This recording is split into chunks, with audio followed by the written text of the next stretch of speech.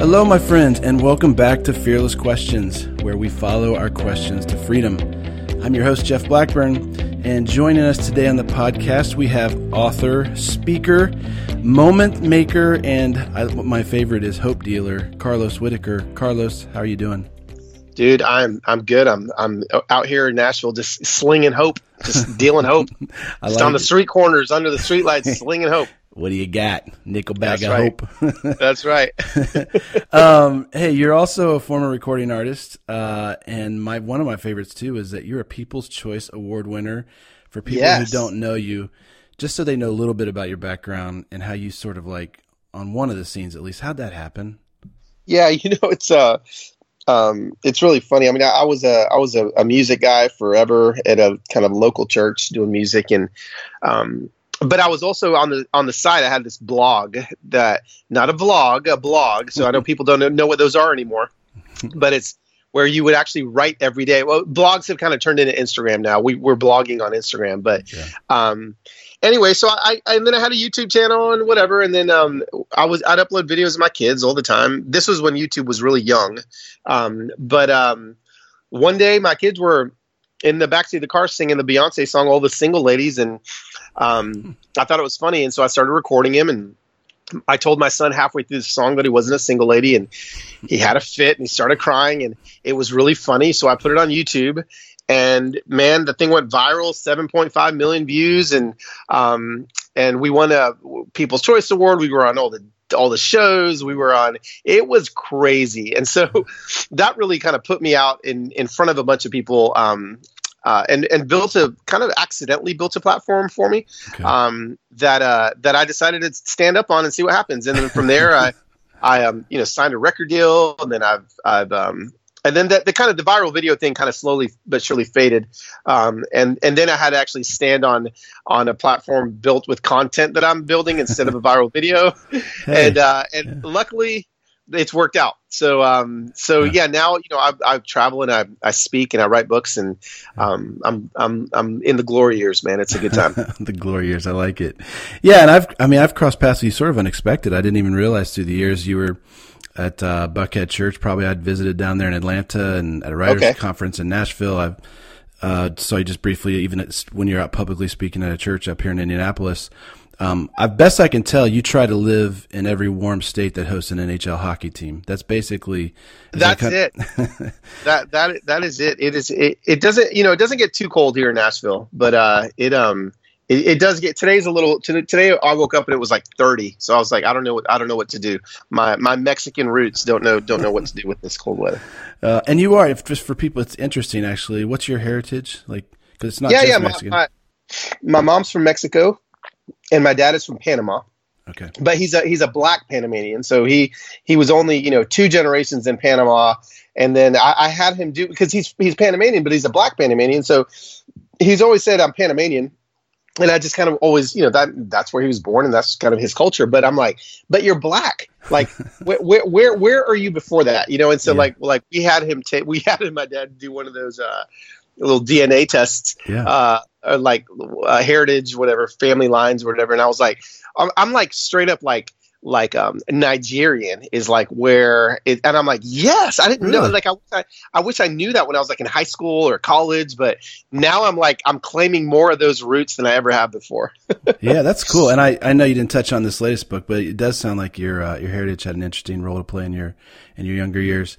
I don't want to wait too long before we jump in. You've got a new book out. You've written others. You've written Moment Maker, which is a really fun book that people can get a hold of. But your newest book, Kill the Spider, you're talking about cobwebs and spiders, and maybe just at the outset as we try and jump into this, just tell our listeners sort of what you mean by the cobwebs, the spiders, and even where that imagery came from for you as we jump in here.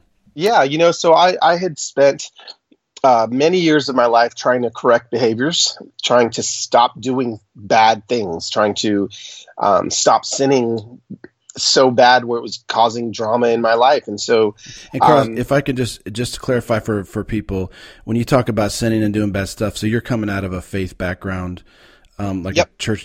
Was that sort of was that at the root of what your behavior was, or Were you trying to do it for the religious side of it, or for the actual, consequence of those kind of things side? Yeah, no, I mean, definitely consequences. I dabbled in behaviors that were having consequences in my family and in my personal life. And, but again, a lot of that was wrapped up in, and, when people read the book, they'll realize a lot of it was wrapped up in religion and some things that the church had, wounded me in certain ways. But no, I was definitely in a season of life where, kind of some massive traumatic things had happened in my life. And I'd been trying to fix those things. I've been trying to roll up my sleeves and do the work, and slowly but surely realizing it wasn't working. Like I could fix it for a minute, but then not. And so I kind of found myself 2 years post trauma in my life, like going to counseling, kind of getting a little bit better at a time. And my therapist told me that he wanted me to go to this place called On-Site Workshops. And it was 7 days of experiential therapy outside of Nashville, Tennessee. And so it sounded horrible to me, but everyone felt like it was a good idea. And I honestly did in my gut too. So I was on my way. And this is kind of where the imagery of the book, Kill the Spider, came from. On the way to On-Site, I called my father to tell him that I was going to be kind of going dark for 7 days. Mm-hmm. And so he said, well, where are you going? And I told him I'm going to this. I didn't call it therapy. I think I called it a retreat or something like that to not freak him out. But I said, Dad, I'm going because I'm trying to stop doing these things. I've got to figure it out. And he goes, let me tell you a story why you're going. And so my dad tells me the story of how he was preaching a revival in Panama when he was in his 20s. And this woman had come forward the first night of the revival and had asked for prayer. And specifically, she said, can you please pray that the Lord cleans the cobwebs from my life? And so my dad said that was very poetic. So he thought, okay, I'll do that. And I'll pray that. And so he prayed that. And then the next night, she comes forward again and said, can you pray even harder that the Lord cleans the cobwebs from my life? And my dad was like, well, I prayed that yesterday. And she said, well, can you pray it again? And so he said, well, okay, so we prayed again. Lord, clean the cobwebs from Mr. Ramirez's life. And then he said, sure enough, the third night of the revival, she comes forward, and he was certain she was going to say, he did it. He cleaned the cobwebs. And he said that she asked one more time, begging him to pray that the Lord cleans the cobwebs from her life. And my dad said he stopped her and said, actually, no, that's not what we're going to pray. Tonight we pray he kills the spider. Nice. And he said, Carlos, I've watched you clean the cobwebs of sin your whole life. He goes, you can't do that anymore. That's what you're a professional at doing that. You have to go there and you have to find the producer of these cobwebs. And you have to kill the spider. And man, I've never heard my life more perfectly summarized than in that story. And so, I still at that moment, but I was just walking into 7 days of therapy. I didn't have like a concrete definition of a spider or a concrete definition of a cobweb, but it made sense enough for me to start the journey. So you were in a good spot. You actually coming out of trauma, but you were actually coming into a pretty decent spot in your life even before going into this therapy, right? Yeah, absolutely. And so like things were on the mend. Things are good. And but here's the thing: little did I know that just because things are looking up doesn't mean they're going to stay there, and doesn't mean that there's not a force at work that is trying to destroy you. And although I don't. And at the time really wasn't really into, I think at the time I was way more into religion than I was into the truth of Jesus. And now I would say once I've killed my spider, it's flipped where, Sundays and 3 songs and a sermon really isn't the thing that I'm basing my life on anymore. Yeah. It's not religion anymore. It is more the person of Jesus, and that's what has really helped me kill the spider. And so I'll define it for your listeners as, and this is really it. A spider is an agreement that you've made with the lie. Okay, so that's what we have to get to, right? That agreement we've made with the lie is what has us bound and what is spinning these behaviors that we're dealing with. Mm-hmm. A cobweb is a medicating behavior that brings false comfort to that lie. So let me say that again.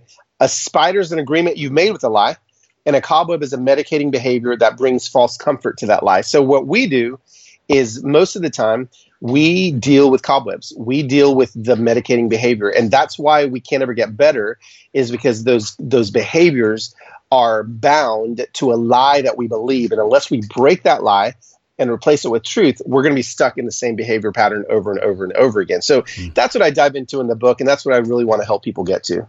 Yeah, no, that's helpful.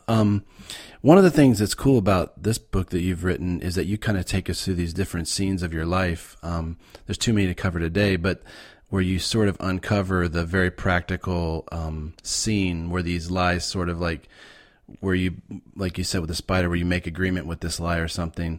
And so maybe through a conversation, I might ask you about a couple of them, but yeah, early on you talked about, if you're comfortable sharing that from at an early age, even I think it was a magician's show or something. Yeah. Because you're talking about church, and I think you've even been a worship leader as well. Yep. I wonder if you could just tell us, because that might make sense to some people, especially folks that have ever been around, have grown up in a church, perhaps this one might make particular sense, but just kind of one of those early lies that you got on board. Yeah. With. It's funny.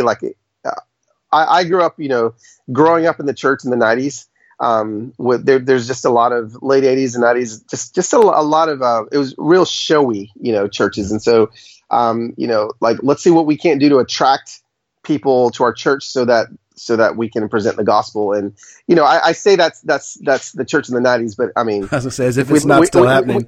We look at church in 2017 and it may not be magicians, but it's smoke and haze and really killer bridges, Yeah. I'd say that, I was there and there was a magician who was performing, and I remember I was really young, and I remember at the end of his magic show, he talked a bunch of boring nonsense. I can't remember what he said, but then he invited people to come forward. And I remember looking at my mom like, hey, I want to go down there. And the reason I wanted to go down there was because I wanted to learn some magic tricks. And my mom looked at me really excited when I said I want to go down, and she said, okay, go on down. And then I went down and I was looking for the magic man, and some Sunday school leader grabbed me and she pulled me in a room, and people started crying and hugging me. And then they made me repeat a prayer. And the next thing you know, everyone's telling me I'm a Christian, and I find myself in the pastor's office. And I'm like, oh my gosh, I just pulled the greatest stunt I just tricked an entire generation of people into believing that I became a Christian. And on accident, no less, right? On accident. I wasn't even trying to trick them. Yeah. I just wanted to learn a magic trick. Well, next thing you know, everyone's calling me a Christian, and I feel like I'm stuck in the greatest caper of my life, and the biggest mistake of my life. And so I had to play the part, and suddenly I was pretending to be something I wasn't for such a long time. And man, I bet there's a lot of your listeners that can relate to that. And not only to mistakes that you make as a child where you're pretending, but really pretending. Pretending can lead into adulthood and really can wrap us up in some lies. Yeah, it's habits that we get into. That it just seems like normal. I know later in the book you said something, and I think you were talking about other cobwebs or other circumstances and medicating behaviors, but you had said that sometimes you have to completely stop helping others in order to help yourself. I wonder, and maybe let me get to that more in a second, but because one of the things you were kind of agreeing with this thing about like, hey, I don't know if you use the word fraud or not, but you basically, as you got older, you looked back and saw, hey, this is something that started early in my life where I got used to not putting a version of myself out in front of people that wasn't necessarily the truest thing in your own heart. And you talked about one of the first, I don't know if it was one of the very first, but one of the major, you started dealing with this issue of anxiety in your life. And you shared an experience as a worship leader when you faced that for the first time. And I wonder if maybe you'd be willing to share a little bit of that. Yeah. I think the first time it came to a head is, I'd always been an anxious kid. I'd always been a worrier. I'd always, kind of been that. And it had always kind of been pushed to the side or people just kind of, I think now clinically they would have diagnosed me with anxiety disorder or something, but I wasn't, as a kid, that wasn't the case. And so, I slowly but surely pushed that aside until it manifested itself in actual severe panic. And I was leading worship in front of, a couple thousand people. It's like I'd done, every Sunday for years before. And everything started spinning. My heart started pounding. I had no idea what was happening. I thought I was having a heart attack. I walk off stage and they call a doctor and he takes my, all my vitals and he's like, no, you're not having a heart attack. You're not dying. I think you're having a panic attack. And I remember going like, what's a panic attack? And like, isn't that what crazy people have? Like, what is, I'm not crazy. I don't have panic. And so, man, I was gripped by anxiety for years after that.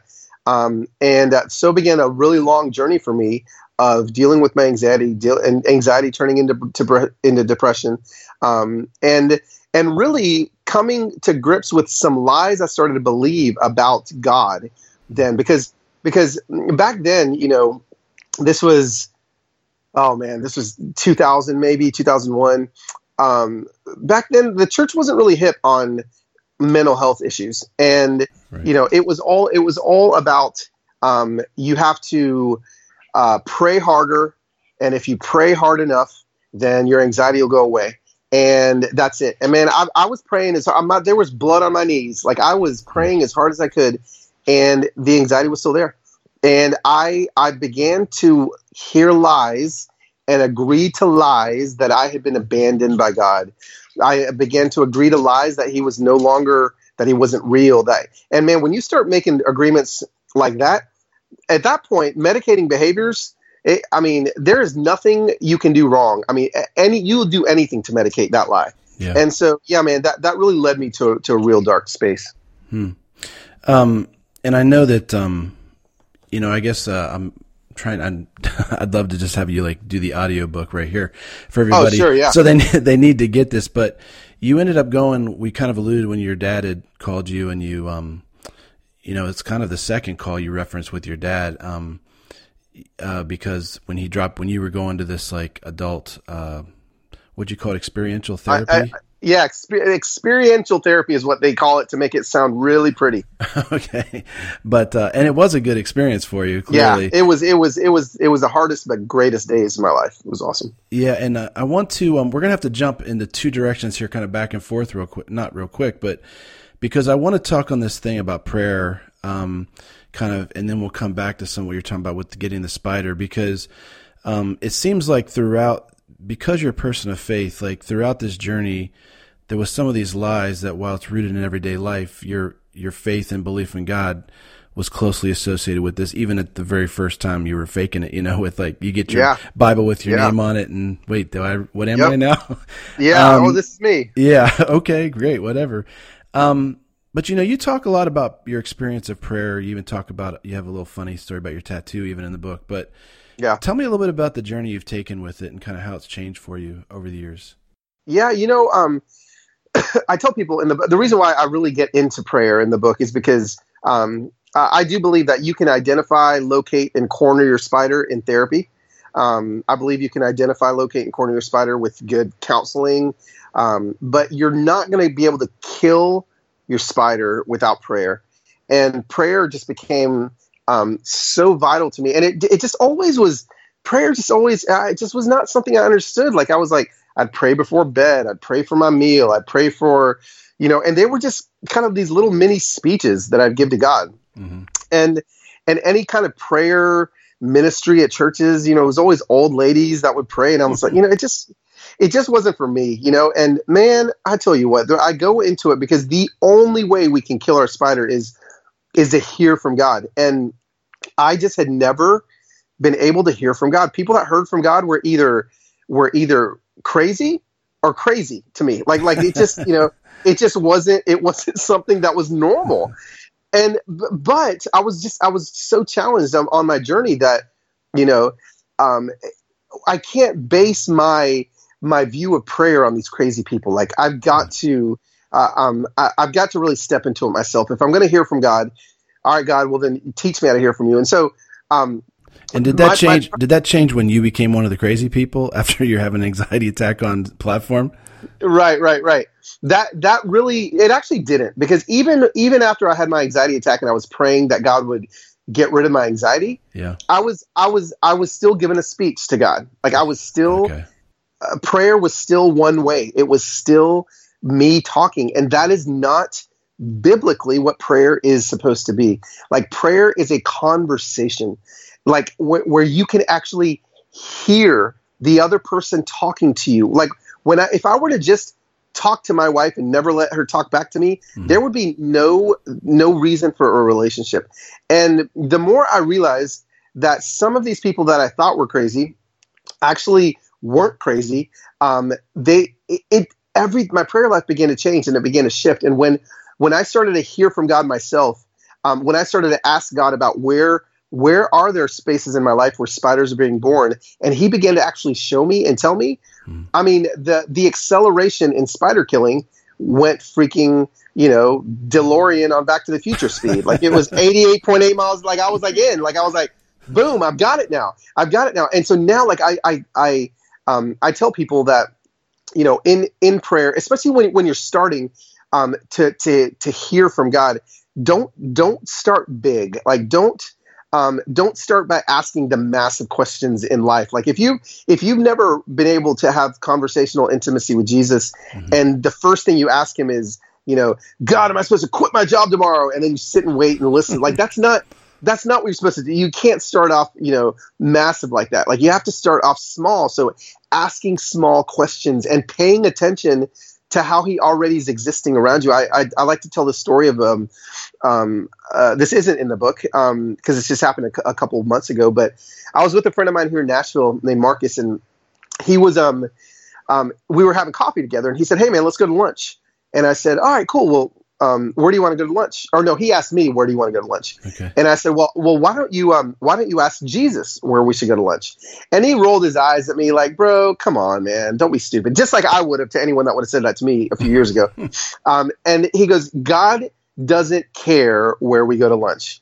And I go, I beg to differ. I think if he cares about the massive things in our life, why in the world would we not think he cares about the small things in our life? Like we go to God and pray about like cancer, right? Like even atheists become Christians for a moment when like the world falls apart, you start praying. Yeah. And so if we're going to pray to God about those big things, why not little things? So he's like, okay. So he's like, and he says out, he doesn't close his eyes. He looks at me and he goes, "Jesus, where do you want me and Carlos to go to lunch?"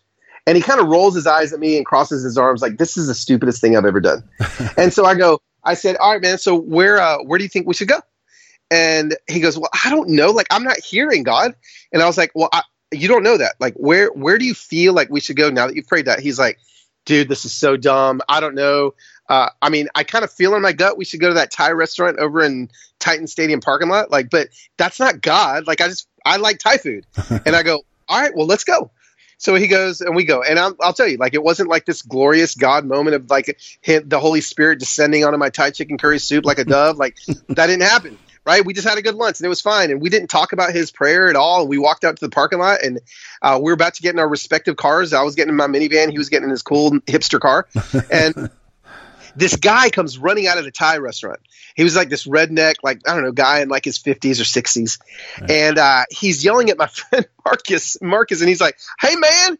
And so we both thought maybe he left his wallet or his phone, in the booth. Sure. And the guy's like, "Hey, man." And he walks right up to us out of breath. And he's like, "Man, this is so weird. You're going to think I'm crazy."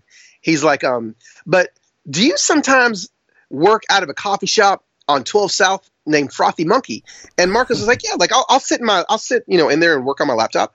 Yeah. He's like, "Man," he's like, "the other day you were in there and I saw you in there and I was doing my Bible study." And again, now just to let you know, this guy I'm talking about is the exact crazy person I was talking about before. Okay. Okay. These are the people that I thought were crazy. But here's the thing. This is why I don't think they're crazy anymore. Because he goes, I was in there and I was doing my Bible study and I looked up and I felt like the Lord said to pray for you, but I didn't. And I didn't come up and I didn't tell you that. And I didn't. And so you just walked out and left and I never thought twice about it. But then you walked into this Thai restaurant. And the second you walked in here, I was like, oh my gosh, holy shit, I can't believe you walked in here. And this is exactly what the guy said. He goes, holy shit. So when you left, I had to chase you down because there is no way that I was going to be disobedient to God again. And Marcus's eyes were as big as the freaking sky. And he looked at me, and I left him in that parking lot with that strange man. And I drove away laughing. And Marcus called me 15 minutes later, and he was like, Carlos, I believe you. I totally get it now. God actually speaks to us, and he cares about the small things. And that is just what I want to get people to get in a rhythm of, paying attention to when God shows up around us. And some people will say, oh, it's a coincidence. But listen, my life is filled with way too many of these experiences that happen almost every other day now in my life for me to call them experience or coincidences. So now I've become the crazy guy, but I'm not crazy because I know it's true. And when people step into conversational intimacy with Jesus and begin to ask him specific questions, he's going to answer you and get you to the root of your spider a lot faster than you ever would without him. Well, first of all, you do a really good redneck, so congrats on that. Oh, thanks. That's natural. It's natural. Yeah, and I was your comment about it's the ordinary everyday moments that you've shared a number of them, like your buddy Marcus, but then even in your own life, you shared stories throughout your book. But even when God, I think you said something, because you referenced this already, and I think I read it somewhere in your book, where when you first are starting to treat prayer more like a conversation than a speech. One of the first things people would say would be like, well, he's not talking. I don't hear him. Right. So what are some of the other, you share a good example there, but I feel like you gave a few like soft examples, like there was actually quieter things that you began to pay attention to in your life that you began to see as answers. Am I remembering that right? Yeah. No, I mean, I can't remember specifically in the book, some of those. It's so funny. You write a book and then you never read it. But I mean, there definitely have been a lot. Again, the whole first step is to pay attention. It's just to pay attention to the fact that he is speaking to you, even when you're not speaking to him. Right. So like, okay. I'm not saying that you have to be asking God in order to hear from him. Like, you can hear from him even when you're not asking questions. I do tell a story in the book where, my wife and I were on our way. This was right when I was just beginning to kind of learn to hear from God. Okay. And we were on our way back from Ireland, and we'd been on a long trip, and we were jet lagged and we were exhausted, and we were in the Detroit airport at a PF Chang's, and I was trying to make her laugh because like we just were exhausted. So I was telling her this funny story that I thought was funny, and it was just about me leading worship. And there was my percussionist that was with me on that gig that day had forgotten his shaker. So we had to go to Guitar Center to get a shaker, but the only shaped shaker that Guitar Center had was a shaker in the shape of a banana. So we thought it was funny, but whatever. And so he's playing percussion and shaking a banana behind me, and at the end of the service, this old woman comes walking up to us and is like, "Man, the music was great, but why was that guy shaking a banana the whole time?" And so like as you're laughing, I think it's funny. So I'm telling my wife the story, and she's not laughing at all. She doesn't think it's funny. So I'm like, whatever. I tried to make her laugh. Let's just get home. Whatever. So we're at PF Chang's. They bring about, I don't know, 5 minutes after I tell the story, they bring us the check, and they always bring a fortune cookie. So I opened up the fortune cookie, and I flipped it. I literally stood up in PF Chang's and started looking for cameras because on my fortune was the word banana. That's all it said. It said, actually, no, there were two words. It said a banana. That's what it said on it. That's amazing. What kind of fortune just says a banana? That's not even a fortune. That is a practical joke that someone was playing on me. So like, I'm freaking out. Like, how did they type this thing up, put it in a cookie, give it to me as I just told the story? And it was so funny because I show Heather and we're both dying laughing. And she goes, I feel like that's just God showing you that he's whimsical and he's paying attention and he's here. It's just us paying attention to when he's. I took that fortune, I put it in a frame, and it's sitting next to my bed because I want to remember that God is in everything. He's in every single detail. So, the more we pay attention, the more we're going to see him. That was a good story. And she got a fortune that was funny too, didn't she? She got a one word. Yes. Well, Yeah, no. Hers said moment on it, okay. and my first book was called Moment Maker, and so it was just too much, man. Like I'm just living this life of too much now. Of my girls, my daughters, my teenage daughters call it extra. Dad, you're so extra, that's just kind of the world that I'm living in this extra world. But that's the world that we were created to live in. John 10 says a thief comes to steal, kill, and destroy, but Jesus says, I've come that they may have life. But so many of us put a period after life, and that's it. But it says life in abundance. And I feel like that's life with extra, as my teens would say. And that's just the world that I'm living in now, is just this world of extra where that's the freedom that we finally get when we stop cleaning cobwebs and we kill our spiders. And that reminds me, you start talking about extra, that reminds me, if the listeners start looking your stuff up online, that I don't know if part of your story, you tell that extra gum commercial. I don't know if that's just messages you give or what, but that was, they should look that up if you have. It's an extra gum commercial. If they look it up, where a father gives, it'll make you cry if you watch it, but it's a dad, and it's showing his daughter growing up from when she was a little girl to teenager to moving out of the house. And every time he'd have a moment with her, he would like fold up a little origami crane out of the extra gum wrapper and give it to the daughter. And he'd give one to her. It would seem like maybe every other month or so. Yeah. And just to kind of have a moment for her when she broke up with her boyfriend and she was crying, he'd give her an extra gum crane and whatever. It's cute until the end when he's moving her out to college, and he drops a box in the driveway and it's filled with hundreds of cranes. And you're like, oh my God, she saved all the cranes. It's just beautiful. It's just beautiful. Well, Carlos, one of the things, I mean, your book goes into a lot of, we've touched on cobwebs. There's these medicating behaviors. It's like the surface stuff that's, comes out of needing to medicate the lie that you've agreed with. And there's more than we can probably cover in this kind of a conversation, but you talk about a number of, you're so happy and like fun, and yet you've had to go through a lot of the cobwebs that you've walked through have been really serious, and they have been hurtful for you and others around you. One of the things I was kind of wondering about, people can read the book. I mean, there are issues of, marriage and pornography, like you said, anxiety and all those things that touch a lot of people's lives. I had kind of two questions about that. One, because you guys do seem like such a strong, connected family unit now. And then you share a book like this that shares so much of your own, like kind of very personal parts of your journey. I wondered, what has been the process for you deciding like how to show up as your whole self in the day-to-day relationships you meet with people, but how do you choose how to be authentic without oversharing, or is it impossible to overshare? Or, that just seems like a very unique dynamic you're walking. I'm just interested in what that's like for you. Yeah, there's definitely not an answer, because it's moving and it's shifting and it's morphing every day.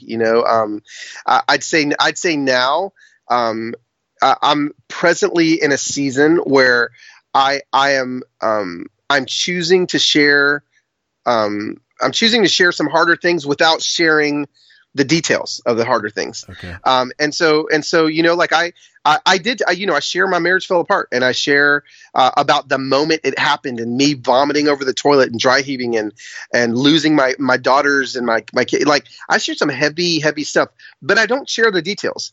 As to, kind of, so like, I just think you have to be careful. I think you have to realize that, especially in the social media age, that what we share, I mean, we're touching other people's lives, and we're dealing with other people's lives. And my kids aren't my social media puppets. And, and the hashtag for your cute little toddler, that toddler is going to be 15 one day and going to have a life of their own. You have to be careful. We just have to be careful what we're printing out. Now, I am so glad that my parents didn't have Instagram when I was a kid, because I don't think I would have want to know all of their drama. Like I don't want to, now I feel like our kids are going to be like, man, we just know way too much, And so, again, like I just think that we have to be careful. But I do think that authenticity and vulnerability is going to be the thing that that brings people to healing, if that is something that you want to help people with, a lot faster than looking like you're the high priest and glossy and shiny. Yeah. And people are desperate for authenticity. I think that we live in a Snapchat filter that makes you look 10 years younger society. Mm-hmm. And then when people see you in real life, it's always a disappointment. And I'm always like, I'd rather people see me in real life and think, oh, this guy looks better than I thought. This guy's life is better than I thought. Than not, because again, man, social media, it's just the highlight reel. Yeah. And we're still working through. I mean, my marriage is reconciled. It's healed. We are together. That season of me losing my family is over. But there are still traumatic moments that'll happen where something will trigger, and my wife suddenly will be like, "I don't trust you. I don't trust you because what happened in 2010." That's some real life stuff, and that's some real life consequences when we're not killing spiders and we're just sweeping cobwebs under the rug. Because again, like I say in the book, like we don't care about the cobwebs that are in the corners of our house. Like the top, we care about the cobwebs that are under the lampshade, that when you reach your hand underneath it and it hits your hand, you freak out. Those are, it's not a calm cleaning of the cobweb. No, it's like you go into full seizure mode. Yeah. And so just again, like if we just keep dealing with behaviors, 5 steps to a better marriage, 3 steps to stop looking at porn, 5 steps to quit drinking so much, or how to stop being addicted to social media. If we just deal with those things, they'll keep coming back. Once you deal with the lie and you break that agreement with the lie, then the behaviors go away. Yeah.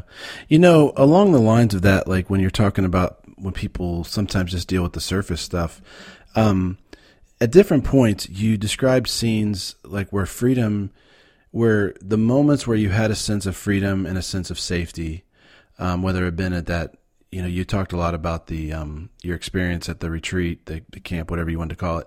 But even other moments in your life, even with Heather or the counselor, whoever it might be, that there seemed to be something, even praying to God, like with these really honest, like yelling out at God, like, where are you? Like, are you even there? Like almost like these where you become an atheist for a moment kind of deal. How do you make space for that for people now? Are you inviting people towards that kind of space, or do you just think that's something that people come to in their own time? Or no, I ask people to disturb and disrupt their relationship with God on a regular basis. Like the more comfortable we get, the more callous we get, and so it's going to look different. It's not always going to look like 3 days of losing your faith and not believing in God and wondering. I mean, some days in the extreme moments it will look like that, but then sometimes we just have to like shake ourselves out of what we're used to. Like, I've had a lot of friends that stopped attending like normal church services on Sundays because they became so calloused to the way the evangelical American church kind of focuses all their attention on 60 minutes on a Sunday, that they're like, no. So they started these house churches and they started these things on the side that have disturbed and disrupted their faith at like 4 or 5 years ago. But now I go to those same people and I challenge them to, hey, I've got an idea. Why don't you, instead of just doing, I don't go to church, and now that's become your callous, and that's become your rote, and that's become the thing. So now what's going to happen? Why don't you go to a Black gospel church one Sunday? Why don't you go to and just keep disrupting, your long-standing rituals and rites of faith. And I do it all the time. I mean, I read people I don't agree with. I read, I'm always trying to disturb and disrupt my faith, because when I'm doing that, I feel like the essentials of my faith become even stronger and more rooted. So that is something that I like to invite people into. That's cool. I had a question here that I don't know where it fits in our conversation, but it was such a cool thought. I didn't want to miss. People can get the book after they hear this and deal with it. But you're, I don't know if you call him a therapist, a counselor or something, was talking about marriage. You guys were I don't know if it was just you in the middle of trauma or what, but he talked about the football play analysis, like, or when people win or lose games. And just since people are only hearing part of this conversation, they hear, Carlos went through traumatic stuff, or we're talking about cobwebs with these external behaviors. It's very easy for people to see external behaviors and just say, ooh, if, it's just bad person, they did this. But yeah, I thought he had a really helpful analysis of that might be helpful for people. Yeah, it's for a lot of things, we, because I felt horrible, man. I did feel like the bad guy. Like, I'm the one that ruined the marriage. I'm the one that this and that. And I'll never forget. He's like, no, Carlos, like, it's really like the last play of a football game. Like, at the end of a football game, the team's losing by 5 points. The quarterback throws a perfect pass, lands in the receiver's hands, and the receiver drops the ball. Well, the next day in the newspapers, it's going to say Julio Jones dropped the football and lost the game for the Atlanta Falcons at the last second. But the truth is the game wasn't lost on the last play of the game.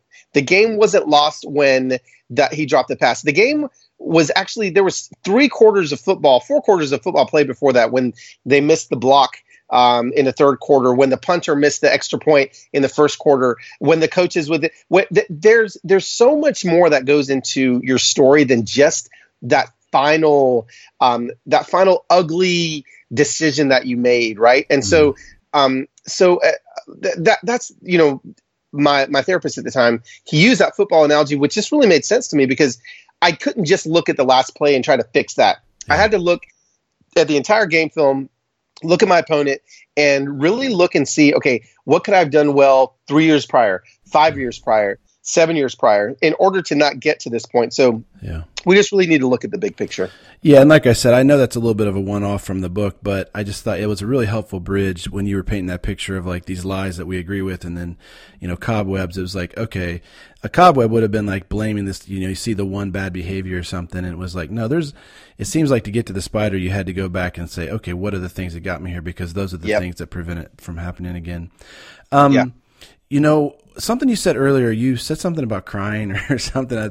And then I think in the book summary you said, you know, now I officially cry a lot. And I just is that continuing to be true for you? And I was wondering if that is true, what do you think shifted in you that has made it that way? I believe that there was a point in pain that I was masking pain in my life so much that I was protecting myself from pain by these behaviors, right? By these medicating behaviors, that when those behaviors stopped and when the pain was when I was protected, well, I guess I was protecting myself from pain with these behaviors. When the behaviors went away and I was left completely vulnerable, and I replaced those medicating behaviors with truths, with God's truths, it's just like I'm feeling more life than I ever have before, right? Like there's just more. It's that whole John 10:10 thing again, life and have it in abundance. There's just an abundance to me now. Like there's this extra to me now. There's this, you know, last night we went to go see that new movie Wonder, which is a remake of a book, which is one of my favorite books of all time. And I have not cried I was weeping in that movie. I was emoting in ways that again, my emotions are just getting stronger. They're getting thicker. My joys are getting higher. Like it's just it's a really cool thing. And I actually liken it to this. Like I like to explain it this way to somebody that may not understand, is like when I first moved to Nashville, Tennessee, my wife told me that I was wheezing about 3 weeks into living here. She said, hey, every night when you go to sleep, like you're wheezing, you're not snoring. I can just hear you breathe. You're wheezing. Okay. And I said, okay. She said, you should go to an allergist. And I thought, okay, but I don't feel like I'm wheezing. I feel like I'm breathing fine. She said, no, you should go. So I went to an allergist and I said, hey man, like my wife tells me I'm wheezing. She thinks I may be allergic to some things around here. He said, well, let's do an allergy test. So we did an allergy test and he's like, yeah, you're really allergic to Nashville, basically. Like you're just allergic. You're allergic to the city. He's like, she said, well, she said that I'm wheezing. He said, well, let me do a breathing test on you. And he did a breathing test on me. And he said, man, he goes, actually, you're only using 60% of your lung capacity. You're not using 40% of your lungs. Like you're really only breathing with half of the available breath you have in you. So what I want you to do is I want you to take a breath of this inhaler. And after you take a breath of the inhaler, I want you to take another breath and I want you to tell me how you feel. Yeah. So again, I still don't believe him. I'm like, I'm running every day. I'm exercising. I feel fine. Well, sure enough, I take the inhaler and I take a breath and I start to weep after this happens because I finally have breath for the first time. And what I didn't even know that I wasn't breathing. I didn't even know that I wasn't breathing. And for so many of us, we don't even know that we're not living. We don't even know that we're not breathing until we get our spiritual inhaler. We kill our spiders, and then we're breathing at 100% lung capacity, and boom. Yeah. It's crazy. That's awesome. In fact, that's another good reason for people to read the book, because you actually tell some stories about things that, like, what God must be inviting us towards that are available to us that we don't even know are there that are available. So another good reason to read the book. Hey, Carlos, you've been so kind to give us so much of your time. One of the things I like to ask people is, what are the questions that you wish more people were asking? I think I really wish that more people were asking thoughtful questions about, well, first of all, I wish they were asking more questions. Period. I feel like we live in a society where people are just taking things for what they are on social media. We just, we see a BuzzFeed article and it's true. It's just, we're not asking questions anymore. So you're saying that's not true? Yeah. Asking questions. I would say that some simple questions for people to start asking themselves is especially when it comes to killing spiders, is what are some New Year's resolutions that keep coming back over and over every single year? That I think that's a great place for people to start with, especially when it comes to this kind of stuff. Like when it comes to what our resolutions are, and if you keep running into the same one, well, that's probably a space that there's a lie attached to, and that's why you can't fix that. And so, start asking some questions like that. But then also, why don't you start asking God some questions? Just go for it. The reason why most people don't ask God questions is they don't believe that or they're scared if he doesn't answer, that means he may not be real. And it's a scary and vulnerable place to be. So just start asking simple questions, start asking where you should go to lunch, start asking those small questions, and watch him blow your mind with the small answers to your small questions. Cool. And look out for rednecks chasing you out of diners. And such. And look. Yep, absolutely. Okay. Well, Carlos, I really appreciate your time. If people want to follow along with you, they can follow you at carloswhittaker.com.